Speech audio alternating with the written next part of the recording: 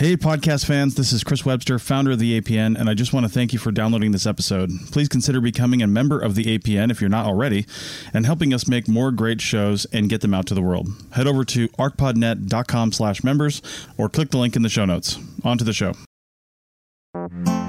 You're listening to the Archaeology Podcast Network.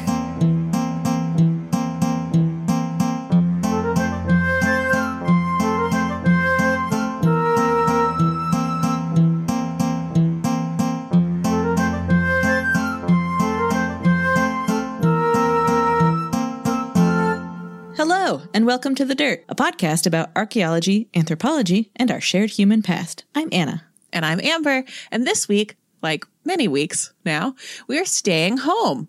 And since we're stuck here, why not focus on the archaeology of households? Yeah, we are here to distract you from your household by talking about how archaeologists reconstruct other households. So relax for a bit while we take you through some home away from home archaeology. It's like MTV Cribs, but thousands of years ago. Well, some of them aren't. True. But MTV Old Cribs. Yes. Get at me, producers. Which at this point is just MTV Cribs. That's true. So, household archaeology is a fairly new discipline in the scheme of things, and was made possible by some major shifts in the way archaeologists view the past and our relationship to what happened in it. So I'm going to give you some quick and dirty archaeological theory here. Don't panic. Come back. Wait, come back. Yeah. So this is good. I feel pretty good about this.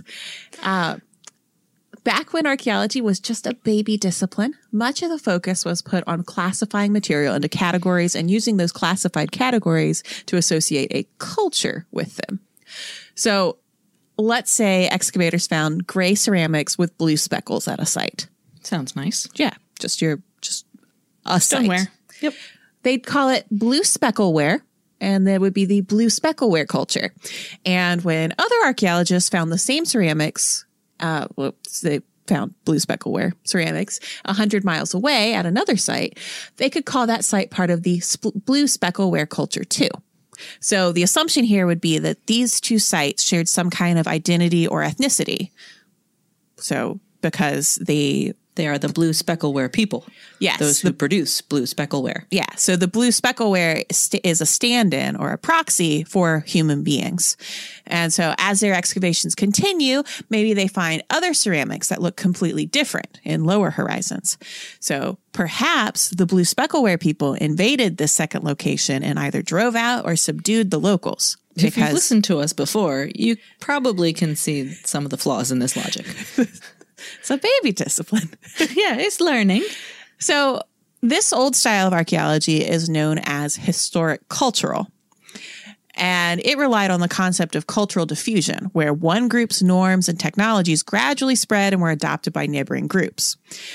There are some severe limitations to this theoretical construct, and it allows for some very racist and otherwise bigoted views to thrive. But it's also can help helps put into perspective when we talk about how there are different wares or different cultures. When we've talked about these things in the past, in past episodes, there are things that kind of persist in archaeology because they are just the mainstays, and they are the things that are from this old period of archaeology as a discipline. Yeah, but it turns out pots are not people. Yes. So this happened for the first, 100 or so years that archaeology existed. And then in the 1960s, there was something of a revolution in archaeology and archaeological thought. It was known as New Archaeology. Because we are creative people. Capital N, capital A, New Archaeology. And it proposed that rather than evidence of ideas being spread through diffusion, the archaeological record reflects any given population's adaptation to its specific environment. So new archaeology sought to apply the scientific method. And it's because of this that the movement has come to be known as processual archaeology. So this is what applying I a always process get to mixed up. I always get processual and post-processual archaeology mixed up for no reason other than the names are similar. Yeah. So processual archaeology is sort of the scientific and sciencifying of archaeology, Right. rather than just saying, I'm here with my majestic mustache and lots of assumptions and a like firm grounding in like Christian tradition. And from here, I am going to tell you how recreate life in the ancient past. Right. So moving away from that, This is the swing of the pendulum in the other direction where it's like quantify everything. right. Data. Well, actually, Data. the pendulum starts swinging. So we sort of got it in the Yes. middle with the cultural historical where it's not doing a whole lot. And then it swings to data. And so processual archaeologists rejected these culture historical archaeologies because it relied heavily on assumption and there was nothing that could be done.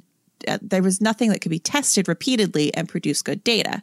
So Because- people were sort of anxious to have archaeology be a science instead of sort of the loosely scientific humanities discipline that it had started off being. Yeah. And so it's something that you needed to ask questions. And so and you need to ask your questions and you need to be able to find answers for your questions. And so they did this by developing models, testing theories, and making good use of the many developing technologies that could be used to measure, quantify, and statistically analyze archaeological materials. So they used this data in conjunction with ethnographic observations. And so this was the rise of ethnoarchaeology. And so they would study living communities to try to come up with general laws about how people do. And one of the poster boys of processual archaeology was Louis Binford, who should probably get his own episode sometime because I've heard of him. He's a very big deal in archaeology. And so it was in processual archaeology's heyday that the archaeology of households first got some attention, since what happens in a household plays a significant role in the economic and ecological processes that researchers were out there trying to quantify and describe. However, it wasn't until the arrival of post-processual archaeology that the household got its due. So post-processual archaeology came about in the 1980s and served as the, quote, radical critique, end quote, of the discipline that was seen as rigid and positivist in its pursuit of laws about human behavior and existence. This is the other swing of the pendulum. Yeah. So this idea that you can't know, like, you don't know anything unless you can repeat a test and prove it. And so they were Following the looking for scientific laws. method. Yeah. Yeah. So in the same way that physics has laws or chemistry has laws about how things react predictably or how you should expect entities to interact. These people in processual, they're trying to do the same thing with the archaeological record. yeah. So processual archaeology is looking at as groups of humans as systems, as these objective systems. But post-processual archaeology is swinging to the other direction towards sort of. So it's from data to Humanity. to humanity, but also going from objectivity to subjectivity. Yeah. So post-processual archaeology pulled heavily from sociological research and tried to open up the field to the infinite possibilities for motivations of human behavior, because humans sometimes just do things. Anyone who's ever been in a group of humans knows that it's not a predictable system. Yeah. And so they did this by incorporating structural, symbolic, and Marxist perspectives. And so in some ways, it was the pendulum swinging to the other side. Processual archaeology sought objectivity in the absolute, while post-processual archaeology rejected the possibility of objectivity, where because we are subjective beings studying ourselves, we can't be objective. Right. And that's what, in my opinion, is the most valuable legacy of the post-processual movement. It's the acknowledgement of the subjectivity in the researcher. So throughout much of the history of the discipline, huge swaths of the population have been overlooked and excluded from narratives of the past. How are we supposed to develop accurate models of government, economy, and ideology like that? Because Bad ones. well, exactly. Yeah. And so through the critiques from the post-processual movement, archaeology today is moving toward a more comprehensive and nuanced look at how societies function and have functioned. And one of the fundamental building blocks of society is the household. And so when I say household in this episode, I don't necessarily mean the structure in which a family unit lives. I'm talking about what we can think of as the atomic unit of the society. So if you break down a society into its classes or its neighborhoods or its castes or whatever, you break it down and break it down and break it down. And what you finally get to that you can't really break down anymore before it stops having function, right? Is a household. Until it's the individual. So it's like one step up from the individual. But the individual has to interact with other individuals to form a society. So so the individual isn't really the fundamental building block. It's sort of how we are. So individuals would be like the electrons and the neutrons. Maybe go with amino acids. I'm talking about atoms. Okay. They're the subatomic. Individuals are the subatomic particles. The actual functioning unit is the household. Yes, it's the atomic unit of a society. Mm-hmm. And so the household is a unit of people living together, usually with some familiar relationship. And in some cases, sure, they all live in the same building. But in some societies, they don't all live in the same building, but it's still a household. Mm-hmm. And in some places, multiple households can be in a same building. And so it's this household that serves as the setting in which ideology, like religion, identity, class, gender, and so forth, is negotiated through every interaction every day.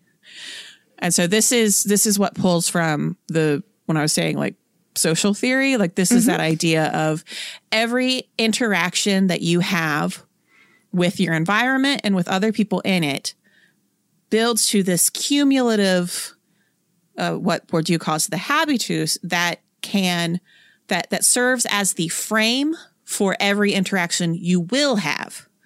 So it's sort of the setting in which sort of the emotional, intellectual, sort of memory-based setting in which you will have every other interaction. So it's not that it predicts what you will do.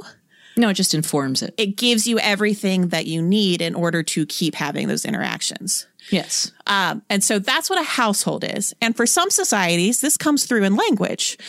Several languages use the same word to describe a house that people live in, a family unit, and the fundamental unit of society with the same word. I mean, like I just said that with household. It can mean all those things in English, just like oikos meant all those things in Greek. E means all those things in Sumerian, and per meant that in ancient Egyptian. Do we know that that's how that was pronounced, or is that one of those ancient Egyptian things that's like, who knows? Yeah, Okay. Symbolized by the letters PR, but who knows? Yeah, I don't know what the vowels are in there. So it depends on the context, but they do function in all of those different directions. Yeah. And so I know this is probably more archaeological theory and more theory in general than anyone was asking for, and that some of it is a little heady and but I promise that once we start thinking about household archaeology and the archaeologies of households, y'all are going to see that we've been telling you about it all along here at The Dirt, and you just didn't have a name for it, which is cool. Yeah. So, but first, Anna. Hello. Can you tell us a little bit more about what household archaeology set out to do when it first came into its own in the 90s from one of my old professors? I can do that. Let's put ourselves back in the 90s. I'm there. Okay. I can tell you about household archaeology, and by that I mean I can tell you what other people wrote about it, because this is in the next town over from my wheelhouse. But in this case, I've excerpted some bits from a chapter by Ruth Tringham. Which actually came from a keynote. That chapter was adapted from a keynote she gave. Okay. But very quickly, first, I wanted to include a little bit about Ruth Tringham herself, since she is rather eminent in her field. Kind of a big deal. So I went looking for a good blurb about her and immediately found her entry on her UC Berkeley faculty page. And it is a wee bit spicy. So obviously that's what I went with. Which is true to life. Yeah, I thought that might sort of set the scene for folks. to set the tone, rather. So she writes, I received my PhD in archaeology at the University of Edinburgh, with sojourns at Charles University Prague and the then University of Leningrad, USSR. I came to the U.S. as a drained brain hired by Harvard University who did not give me tenure. But I found tenure and happiness at the University of California at Berkeley, where I am currently professor of anthropology. So that was the spicy part where she just... And there at UC Berkeley, Ruth is one of a real core of anthropologists that pushed that. They were a big part of the post-processual critique. Yeah. Mm-hmm. And also with specifically archaeology of households, there are several folks there even today that are really defining what the discipline looks like worldwide. Yeah. So that was the throwing shade part that I really had a little bit of a giggle at. And then from here on, she's all business. So she continues, my research for the last 30 years has focused on the transformation of early agricultural Neolithic societies of Eastern Europe, where I have directed and published archaeological excavations in the former Yugoslavia and Bulgaria. Since 1997, I have expanded this research interest to include Turkey, directing a team from UC Berkeley in the excavation of the 9,000-year-old site of Etelhöyük. Took a stab at that. Think I'm close. Current research focuses on the life histories of buildings and the construction of place. Much of my recent practice of archaeology incorporates the utilization of digital, especially multimedia technology, in the presentation of the process of archaeological interpretation. And she's done some cool stuff with internet media, as she says, which maybe we can talk about another time. But sort of the idea of constructing place digitally is she goes from the very, very cool to the what? yeah. I don't think I can handle that this episode. I know. Just but, if you're interested in this, look into Ruth Tringham because there's some things about constructing archaeological sites in Minecraft, for example, that, seem to have some really cool applications, but it's sort of on the end of things. So not today. What we are going to talk about today is excerpted from that chapter from that keynote that she gave. And so the chapter is entitled Archaeological Houses, Households, Housework, and the Home, and then starts off with the section Archaeologist and the Home. So this is from 1995, and I've got an excerpt from the article itself, and then I've broken down the rest of it by bullet points because nobody needs the full thing. Okay, so... Also, I thought you would she's very experimental in her writing style.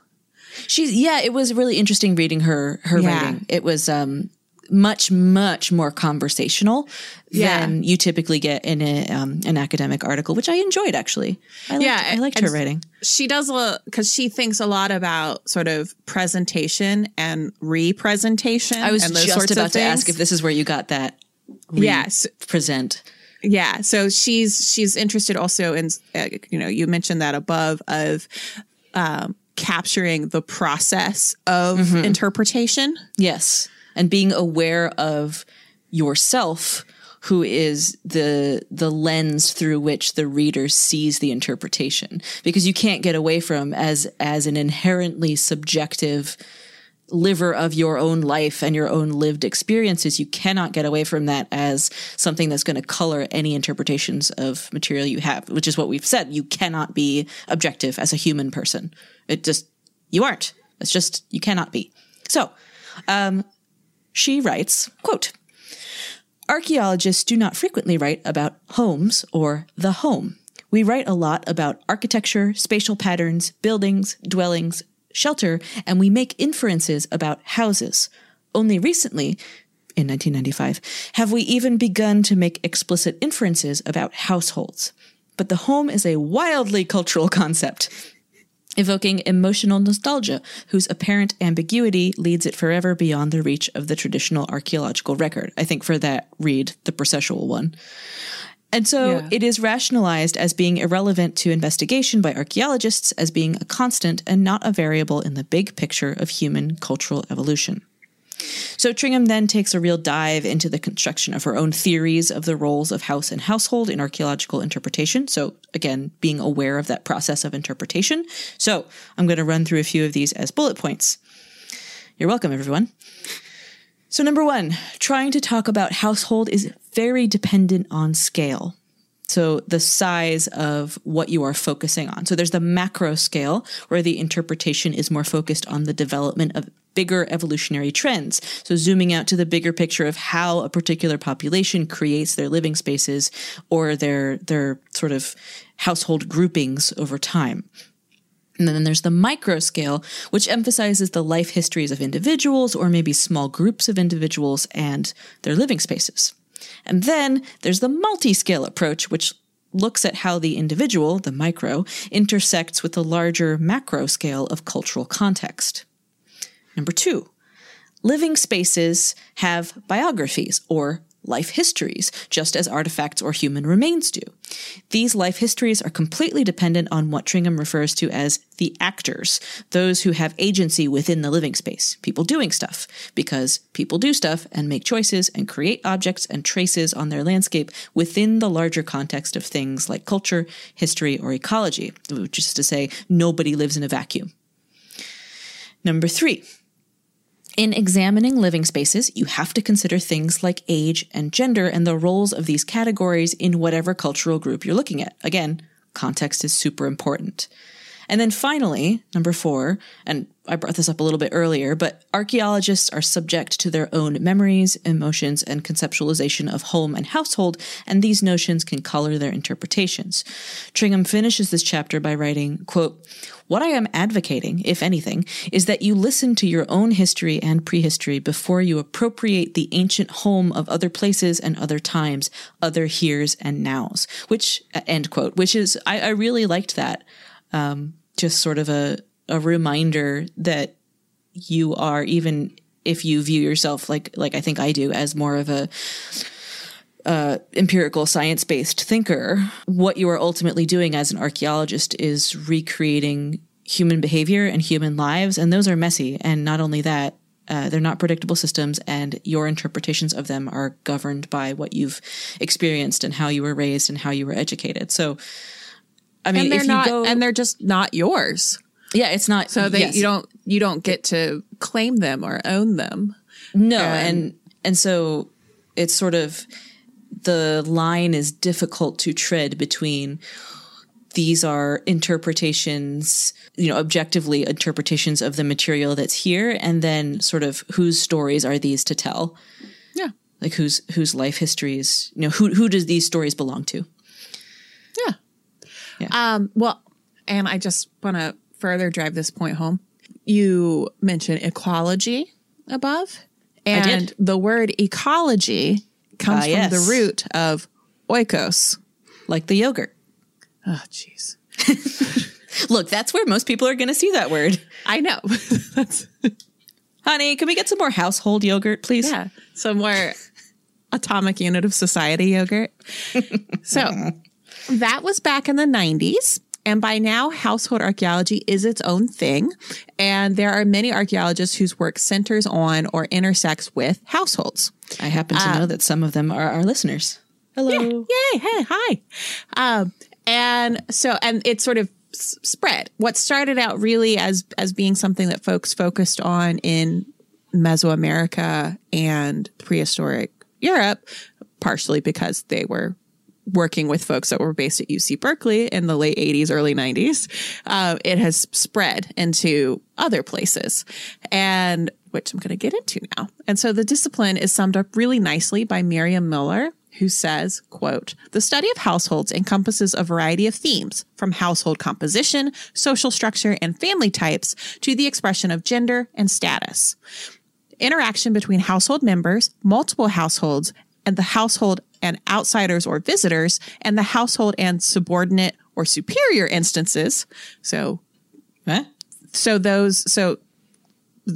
households that are either head of household or the household itself is. So, kind of like maybe more like landlord tenant. Oh, okay. Or sharecropper feudal lord sort of. So just like power dynamics between household groups. Okay. As well as consumption patterns, the economic background, and the production are topics addressed within household studies. Exciting new areas are explored in households' reproduction and life cycles, as well as domestic cults and construction of identity, but also the perception of space, sensory experience, and the structuring and manipulation of the built environment. All these different aspects mirror households' behavior. In order to track these different components in the archaeological record, the dwelling, its installations, and the artifacts found therein have to be investigated, end quote. So if you really want to go for it, I'll include a syllabus for Mueller's course at Brown. It's a graduate seminar on household archaeology in the show notes, which was really cool to read through. She also coordinated a seminar at the Oriental Institute in 2013. So there's a postdoc at the Oriental Institute that is designed around organizing a 2-day seminar that becomes an edited volume. Oh, wow. Yeah. And she held this postdoc in 2013, and the edited volume that came out of it is Household Studies in Complex Societies, which pulls together case studies from all over Western Asia and the Mediterranean. That is both very cool, like that idea of that postdoc. Like I can both realize that is very cool and also not for me. Yeah. And so another very cool thing about it is that a lot of the things published by the Oriental Institute are available for download. So I'll include a link to this book, so you can just read this book if you want. Oh, hey. It's very generous of them to do that you can just. Was it always like that, or is it like that because of access being limited because of coronavirus? I feel like it's been like that.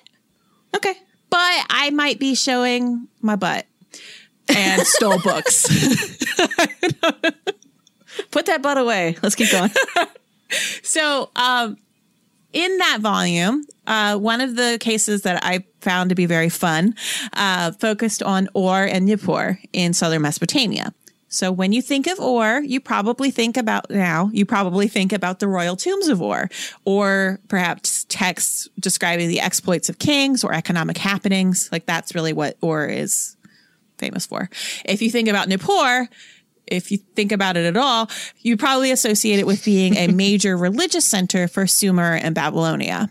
Like they have a very extensive religious complex, and they produced a lot of texts and things, like religious texts and things that were used for a long time elsewhere in Mesopotamia. So you might not think about the average Orion and what their daily life experience was like, but lucky us, Paulo Brusasco tries to access what that might have been like by taking the static site plans of excavated houses and analyzing them on grounds of access to get a sense of how one would move through them, and proximity of the artifacts, features, and finds to get a sense of sort of how intimate different activities were and who was interacting with whom while doing them. And I'm going to just read this direct from his chapter here because it's very cool. So finally, access analysis is integrated with phenomenological approaches. So phenomenology being using your body as the tool by which you read something. So stressing multisensory perceptions. Although ancient Mesopotamian people certainly possessed a culture-specific hierarchy of senses, sort of whether they privileged visual stimuli over auditory stimuli or something, like what mattered the most to them or was the most impressive. Modern experimental observations suggest that interpersonal conduct is negotiated within 5 concentrically nested spaces corresponding to the effectiveness of the human senses. These circles range in decreasing size through vision, hearing, smell, touch, mediated by the use of tools, and direct tactile contact. Vision allows awareness of another person's presence within the co-present zone radius of 91.4 meters. So that's how far away you can be and still see somebody. And still see somebody, yeah. Hearing and smell come into play at 30.17 and 9.14 meters, respectively.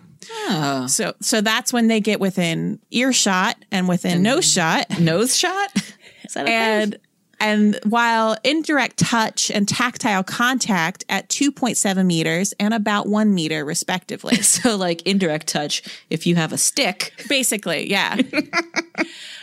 Then a meter is like basically arm's length. How far you can reach. Yeah. And so that is very cool. Isn't this very cool? And so what Brusasco proposes is... I wonder how he tested what sniff and distance was. Well, other people have tested that. Oh, okay. It's like, no, walk closer until I can smell you. It's looking at at what distance you can discern stimuli. Yeah. Using these sensors. I understand that. I just like the idea of testing this with people. So what Brusasco proposes is that these houses in Ur, which would be multi-family structures with a dominant family and a sort of poorer secondary family, or secondary families sometimes, as we'll see. They were definitely planned, and they were used in very specific ways to engender a desired effect in visitors and residents. For example, the outer house was designed to give the impression of spaciousness to passersby by designing it with asymmetrical entry points so that, it looked bigger than it was. Huh. And so it was just like an optical illusion. And then the courtyard would be designed to give that same impression of spaciousness by being painted bright white, like bright white plaster. Oh, that sounds like a nightmare. Like to clean. But also, can you imagine this is something else to think about, how glaring it would be, glaringly bright, like in the southern Mesopotamian sun. Squinting just thinking about it. Yeah. So he describes the effect of light and shadow, both visual in terms of temperature on the visitor, who would likely very much enjoy the curb appeal. So you would what you would do is you would come into the building off center, and there would be something of a passageway to get. So you go along the side of the house, and then you can enter into the courtyard, and then off of the courtyard are other rooms, which would be like living spaces. Right. It's like a little apartment setup. Yeah, and so you're going from the hot street to the nice, cool interior passageway, and then the way the lighting would work is the primary house would look better. Yeah, wow. It would just look better. Yeah. And then you would you come out into the courtyard, and you're like, whoa, it's so big and bright, and wow. Oh, my eyes. Wow. Dang. Yeah. And so he also considers the locations of ovens and hearths throughout the house, which I found this part very interesting, which would have allowed for privacy in cooking activities and prevented like weird smells. Like if someone cooks fish, somebody's cooking fish and somebody's cooking like falafel, and like if you were like standing, it's just a lot of smell all at once. I get it. It prevents that. If you're like trying to hang out in the courtyard and everything smells like weird fish, like that's unpleasant. It's not very pleasant. Yeah, exactly. So there would be privacy, and it wouldn't be so smelly. And then also how the passageways were designed for quiet travel versus the noisy courtyard, where you have places that have tile, places that don't have tile. And so like what footfalls would sound like versus in one place versus another. Cool. Yeah. And so if you find all of this interesting, you will find it even interestinger when Brusasco brings in textual evidence. Oh, dang. So not only does he cite things like if a man's house, like sort of idiomatic things, like if a man's house has an entrance from the center, his wife will come out into the street and harass him all days. Am I right, fellas? But if the entrance is to the side, it will be a happy home. Or like if a man's house has like peeling plaster, ruin will come to that house or something. It's just sort of like Who wrote that? The Household Association? Like the, I know, it the does, homeowners, it does. the HOA? It does very much feel like that, where it's just sort of like, you know, tips for living kind of things. And then, but the texts that are very interesting is we all know by now that folks in Ur love to keep records of everything. Boy, did they. And houses had archive rooms. So it would be like Libraries. Well, no, not so much libraries as Offices? like the safe, Yeah. like the safe in the basement, I like don't that you have- keep like, you know, your birth certificates and stuff in, or like the okay. deed to the house, things like that. In Like, my family, it's a big old filing cabinet, but yes. yeah. In my family house, it's a gun cabinet. I mean, to each their own. It's fireproof. It's Yeah. that's where Dad put their dog's baby teeth. Oh. He kept her baby teeth. They really do think she's a child. I told you. And Mom's like, we did it for you. And I'm like, That does not track. So, in one of these houses, you can track the family through a few different generations. And he looks at wills and deeds in which brothers inherit shares of the family house. So when I said like dominant and secondary families, it'd be like the eldest son gets more. And so he, like the eldest, perhaps the eldest son or someone else would get the bigger living space, and the sort of deadbeat son gets like the less great one, and then like the other son like gets a pretty nice one. You know, it's like it's divvied up, and that results in some remodeling when one guy's son also takes up residence with his family. So one of the rooms is a door is blocked off, is made into a wall. Oh, okay. So and so it's no longer the entryway. And you if you look at the article, you'll see how it changes. There's fun little lines. So it's like, here's like the smell zones. And so you have smells over here and smells over here. And so you like see how illustrated with little stink lines. yeah, basically. Yeah. So not only do the texts speak to the evolution of a house as a domestic setting, but it also informs of the business dealings of the family. So they had clients and colleagues to impress. And as we learned from the contracts, and in one very awkward case, the lawsuits, boy. and other texts that give a lens Juicy. into the goings on of these houses. So you get a better sense of how the household is interacting with external parties. And I have a question. yes. This is going somewhere, I promise. But is there a common name? Like, first of all, in Ur and Nippur, did people have family names? So is it like, would you take your father's name, or did people have last names? No, You know what I mean? I do know what you mean. They didn't do like patronymics or things like that. They did so-and-so, the son of so-and-so.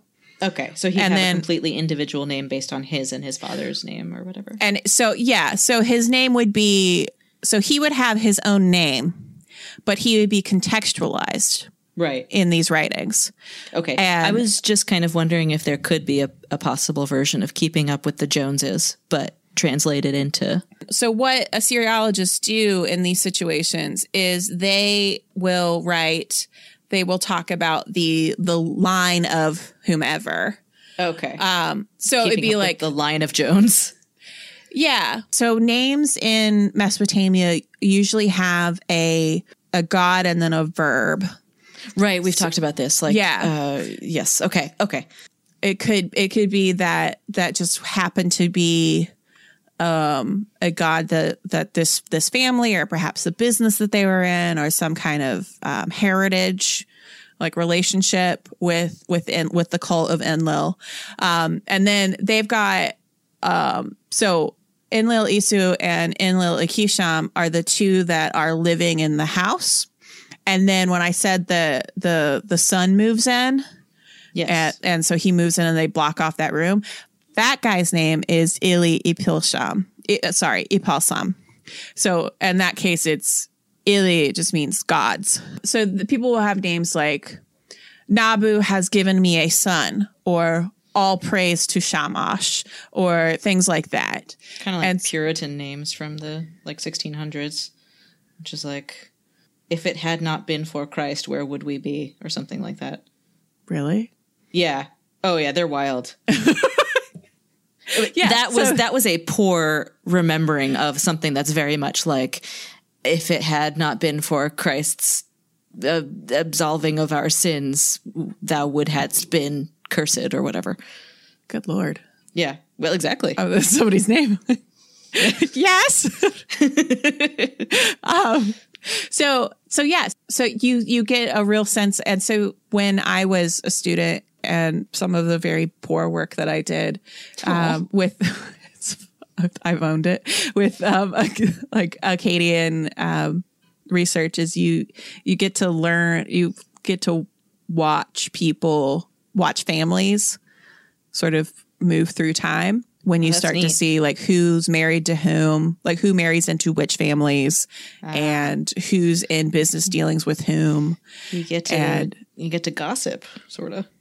Yeah, so there's a lot of work that's been done in social network analysis. And so the like digital cuneiform and like digital humanities with cuneiform studies has done a lot in terms of mapping social networks.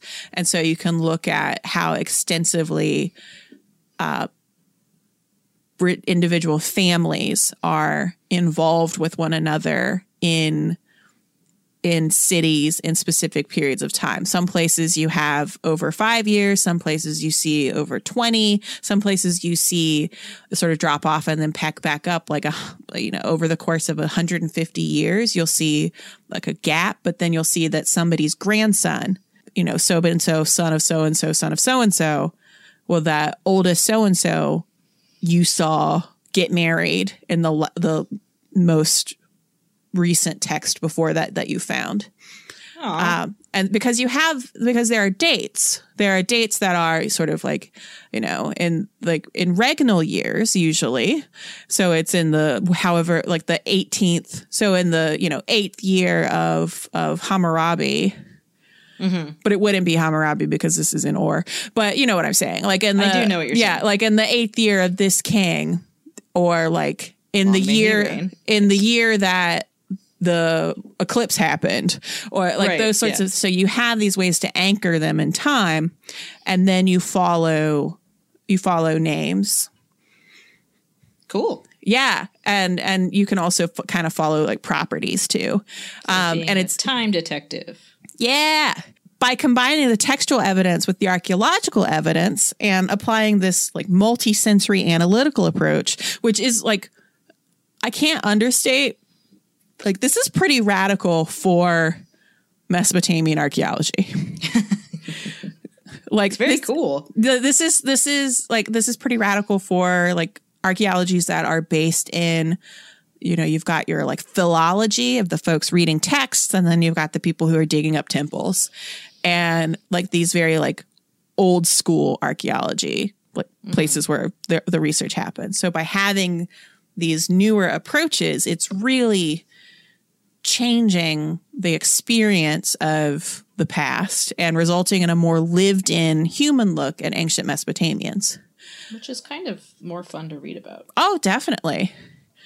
Because as our professor at Bryn Mawr once said, in the past, statistically, most people weren't Ashurbanipal. Yeah, they were just like regular people.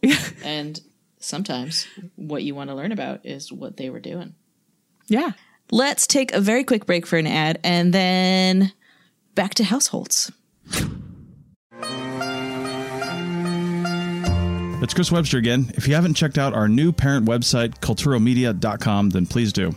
Kulturo is spelled Kulturo, and it's where we promote all of our live events. We've got one coming up in November.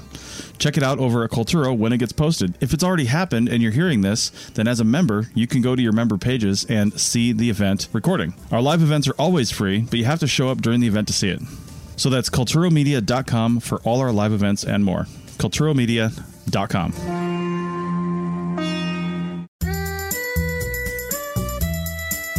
Chris Webster here, founder of the APN and host of several shows. I just wanted to let you know about our membership program and what it offers. Members of the APN get, for just $7.99 a month, or cheaper if you pay for the year, ad-free episodes so you don't have to listen to me on the breaks, membership in our Slack team so you can continue the conversation with hosts and other members, and exclusive access to any of our live event recordings. Live events are always free, but you only get to watch the recording if you're a member. So head over to arcpodnet.com/members for more info and to become a member. Our podcasts are always free, but this is just a little something extra and it really helps us out. That's arcpodnet.com/members.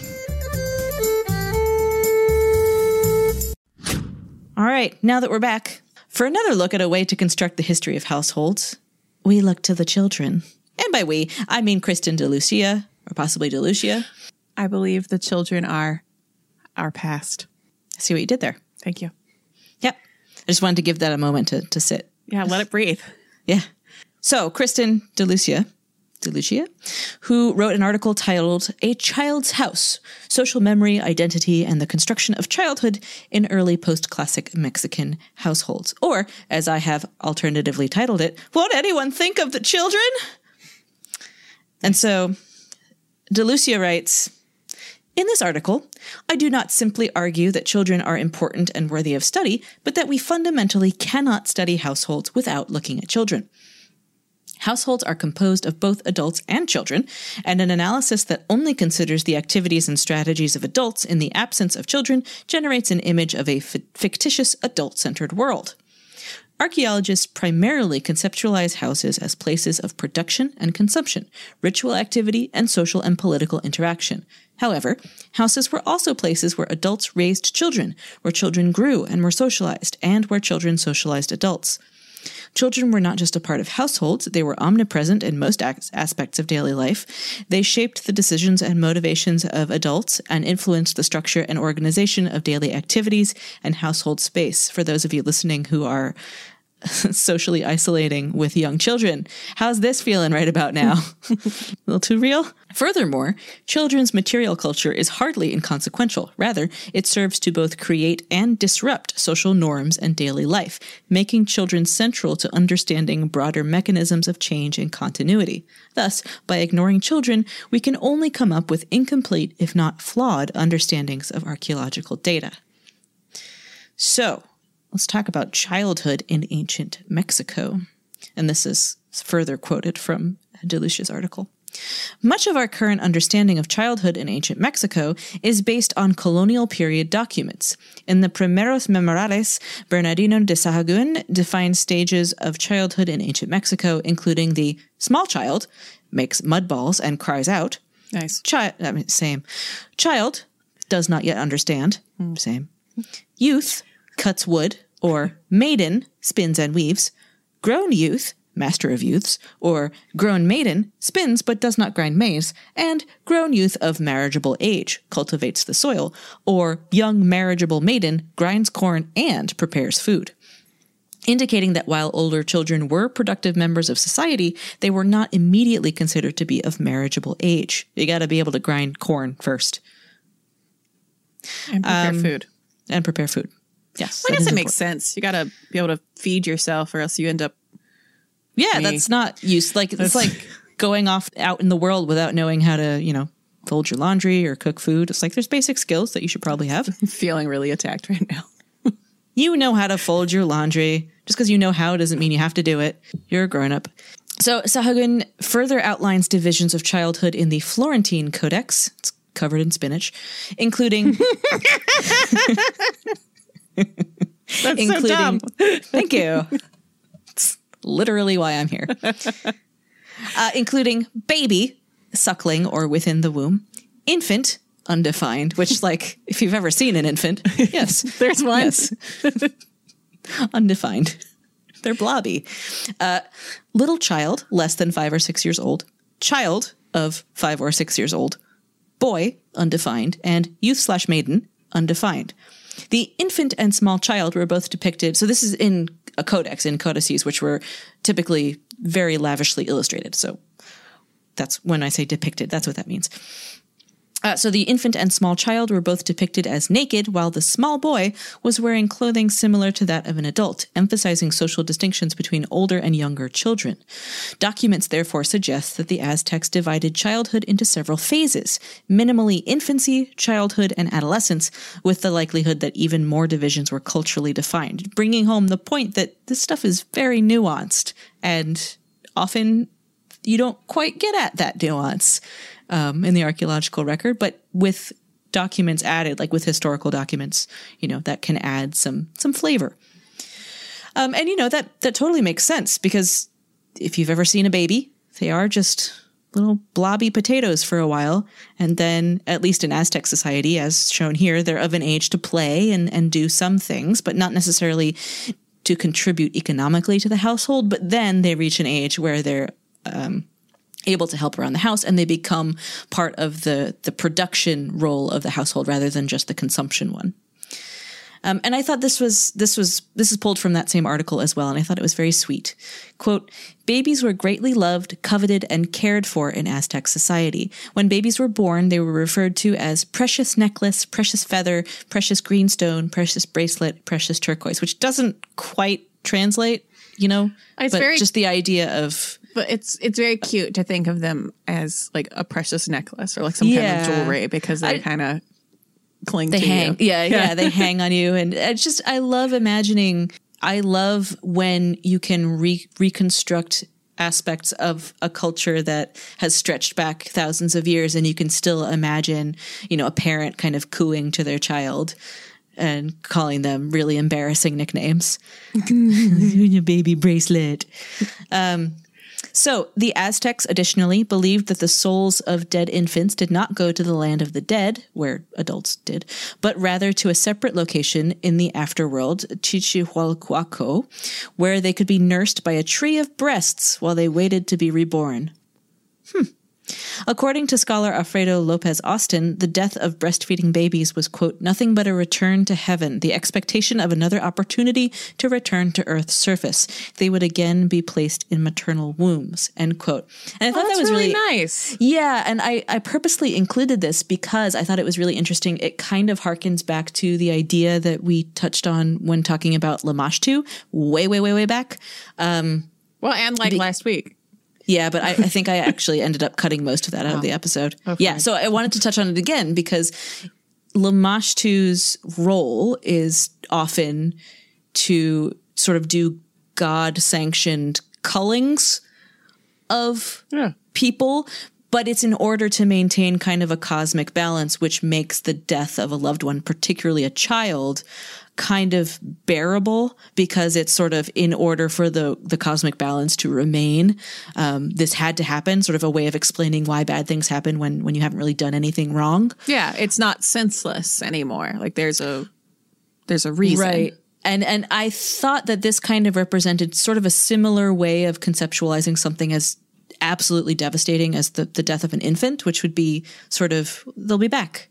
Not necessarily to the same mother, which was what I inferred from this. It's just sort of, if a breastfeeding baby dies, they get kind of a redo. Yeah. They get a mulligan, which I thought that was just sort of touching. Yeah. Not all archaeologists have ignored the role of children in ancient Mexico. A researcher named Michael Lind in the 80s suggested that crudely made miniature vessels found in household contexts throughout the Nochixtlan Valley functioned as toys and were used in the enculturation of Mixte girls. So enculturation is it's kind of an ominous word, but just to just familiarizing them with the stuff around them. The miniature vessels are present in large quantities in household middens and replicate large ceramic vessels used in food preparation and crude attempts at replicating high-status wares. So it's like tea sets. Yeah, exactly. It's like, so the kids are making them, or their parents are making kind of cruddy versions for them. So they can like feed their dolls. Yeah. 20th century Mixte children played with miniature ceramic vessels very similar to those found archaeologically. So that sort of continued. Jeffrey and Charisse McCafferty in 2006 analyzed children's burials at Cholula. They found that whistles, flutes, ceramic balls, and figurines were associated with children's burials, and they suggested, pretty sensibly I think, that these items were toys. And the article then runs through a brief analysis of several types of material culture that are considered to be either children's playthings or things made by children in emulation of the ceramics and other household objects made by adults. So like little figurines and little versions, like I said, of larger ceramic vessels and things that are very clearly made by kids, I would say. It's kind of sweet seeing them in the article. It's just like, I remember 4th grade art class. And the article concludes, quote, children were essential to the functioning and continuity of the household. In life, children were vital to household economic production and thereby represented the promise of future economic success. That's how I look at my future kids. In death, children were fundamental to household reproduction and social continuity. More importantly, by asking who used these artifacts and how did they get here, we are forced to consider children's contributions and, consequently, avoid adult-centered interpretations in our analyses. When we begin to look at artifacts and archaeological deposits as the products of individuals rather than abstract forces, we find that children both used and created material culture, as is reflected in many of the archaeological deposits, typically assumed to be the products of adult behavior. And this is my favorite part of the article. Just because, like, I know many people with young children right now. Any parent knows the effect that children have on the distribution and deposition of material culture. Children are messy and more likely to drop, break, or lose objects than adults. I don't know. Thus, an archaeology of households that does not consider children cannot really be an archaeology of households at all. So, yeah, for those of you sheltered in place with younger kiddos, it's been going on forever. Yeah. Well, how about we give folks one more chance to take a quick look at the distribution and deposition of material culture around them with another quick ad break, and then I'm going to bring it on home. As it were. As it were.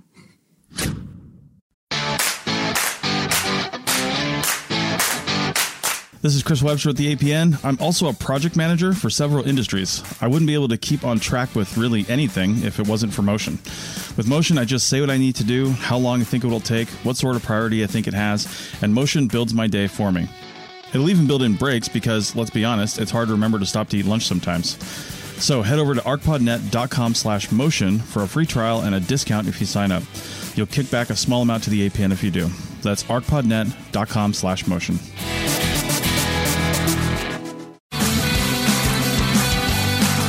Hey fans of APN podcasts, we've got lots of designs over at our TeePublic store. Every purchase helps out the APN with a few cents back to us. Check out the high-quality t-shirts, stickers, phone cases, coffee mugs, and a lot more. There are lots of colors to choose from in most of those items, and TeePublic often runs 30% discounts. So check out the store at arcpodnet.com/shop. That's arcpodnet.com/shop, and click on the link. All right. I want to wrap up this episode with a more recent historical example, which comes to us from a master's thesis by Laura Gwynne Vernon at University of Denver, entitled Gender, Social Networks, and Labor Disputes, Household Archaeology at the Industrial Mine Camp. And so I'm going to read the abstract now. Sorry, I read that as Industrial Mime Camp. I would love to. It would track that mimes would unionize. Very quietly. The industrial mine at Superior, operating from 1895 to 1945, was one of many coal mines situated within a region known as the Colorado Northern Coalfields. It is exceptional only in that it was one of the largest coal producers in the area, and because it was the sole mine in the region with both a company town and a company store. Through comparative analysis with the previously investigated mine camp in the southern Colorado coalfields at Berwind, this thesis examines how camp housing structured the lives of women living at the industrial mine, as well as how women's social networks may have played a role in creating the solidarity needed to fuel labor movements in the early half of the 20th century. Archaeological investigation and oral histories highlight the ways in which women, through their daily lives, shaped life in the camp housing and contributed to labor struggles. And I'm including in the show notes not only a link to this thesis, but also a link to, on the DU website, stuff about the excavations at Berwind. So they have a whole thing about the archaeological project there. Oh, cool. So Vernon excavated at the mine camp and was able to use, and so when I say mine camp, they are little like prefab houses that are just like set. They're like 4-room houses that are just set up for the miners. Slap to them live together. in. Yep. Yeah. So it's not, they aren't intense. Like it's not camping. I'd say it's pretty intense. Yeah. And so she was able to use historical records such as contemporary newspapers and mail order catalogs to gain more insight into the material conditions of the camp. And so sort of like how on the Arch Street Project, they found exactly the same like casket fittings and things like in catalogs. You got a sense of, were these expensive? Were these popular? Like, were they being trendy or being utilitarian? What was going on? But she also had access to another line of evidence in her research, oral history. And so the resulting narrative from all of these sources of data is a really fascinating one and touches on several aspects of life and identity for the folks living in the mining camp. Not only do these households give a lens into women's work and women's lives, but something that I found really compelling was that the project as a whole looks at the evolution of miners and their families in this camp adopting the national identity as American.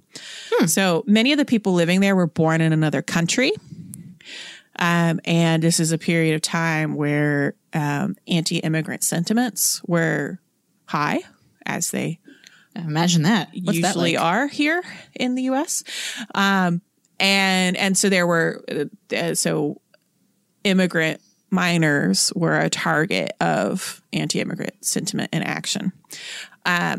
So life in the camp was an opportunity, whether they chose it for themselves or not, to adopt and conform to middle-class American ideals, and sort of starting in a Victorian middle-class American ideal and then moving into the sort of interwar sort of Americanness.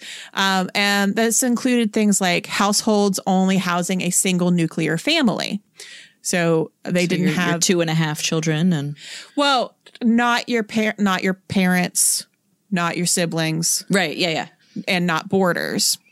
Because something else that often happened was, so some women's work was managing boarders and like the people who are renting rooms. This was another way to sort of dissolve those bonds among workers. Interesting.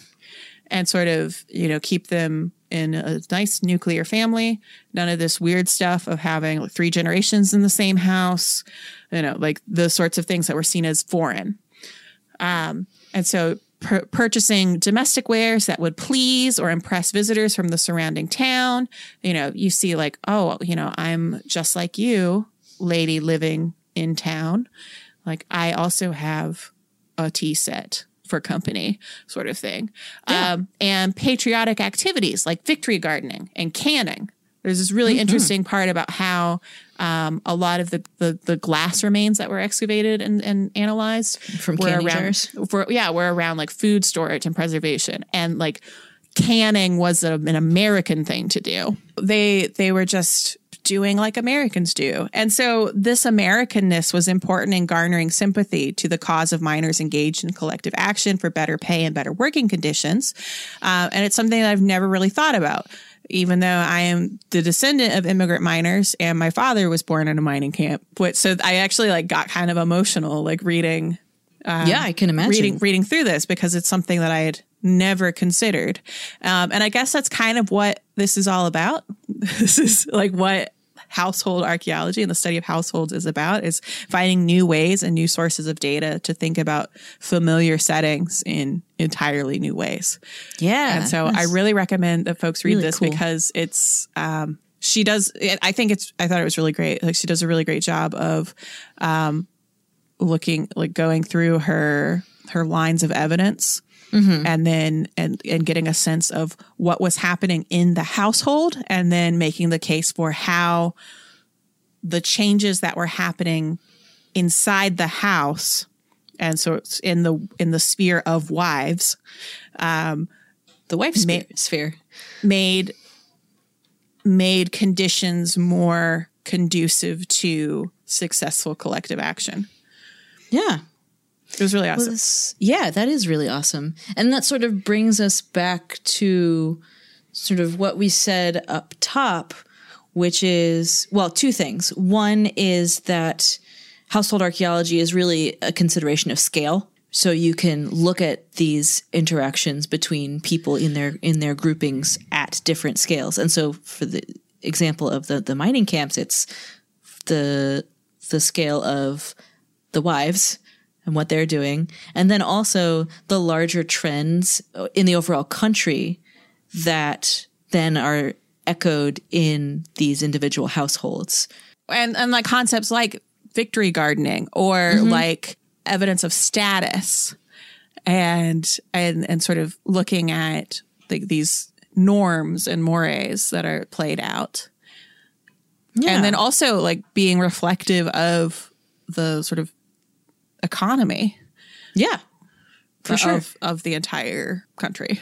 Yeah. And it's just really interesting to think of. You can now, listeners, pretty much go back to almost any episode we've ever done and kind of try and think about it from this perspective. Because, I mean, like Amber said, it's about finding new ways and new sources of data to think about familiar settings.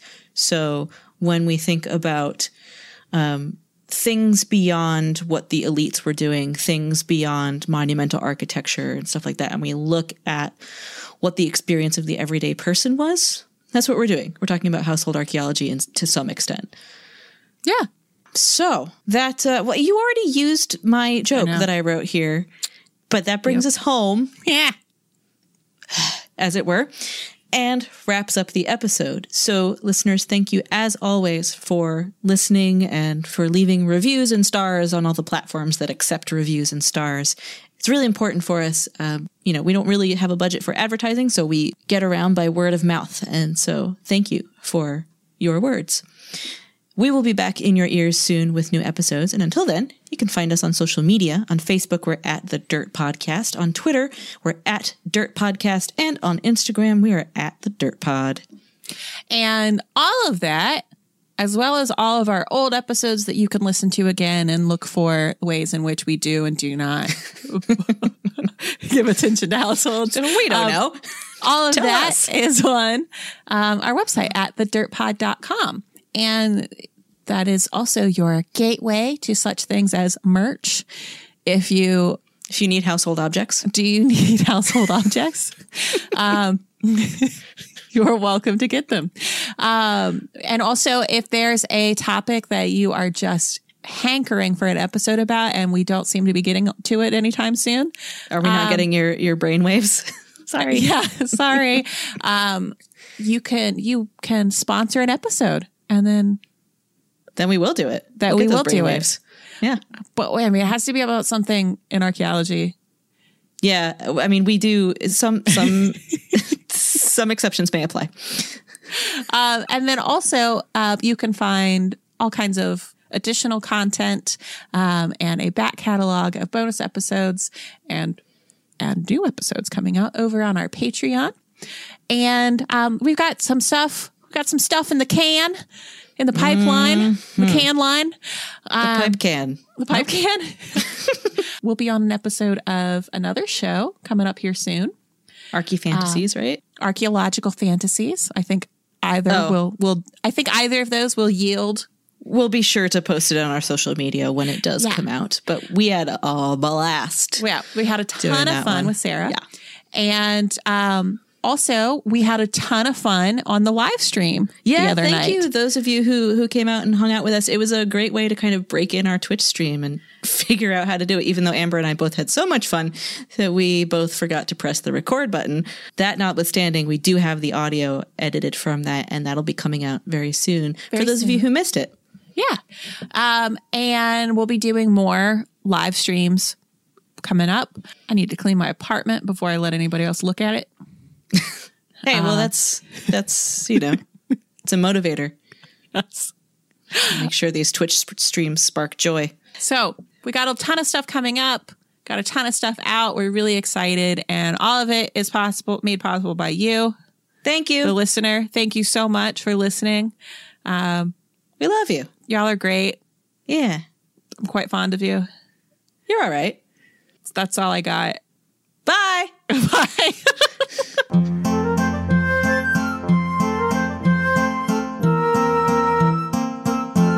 This show is produced by the Archaeology Podcast Network, Chris Webster and Tristan Boyle in Reno, Nevada at the Reno Collective. This has been a presentation of the Archaeology Podcast Network. Visit us on the web for show notes and other podcasts at www.archpodnet.com. Contact us at chris@archaeologypodcastnetwork.com. Thanks for listening to this podcast. Please consider leaving a review on your favorite podcasting app.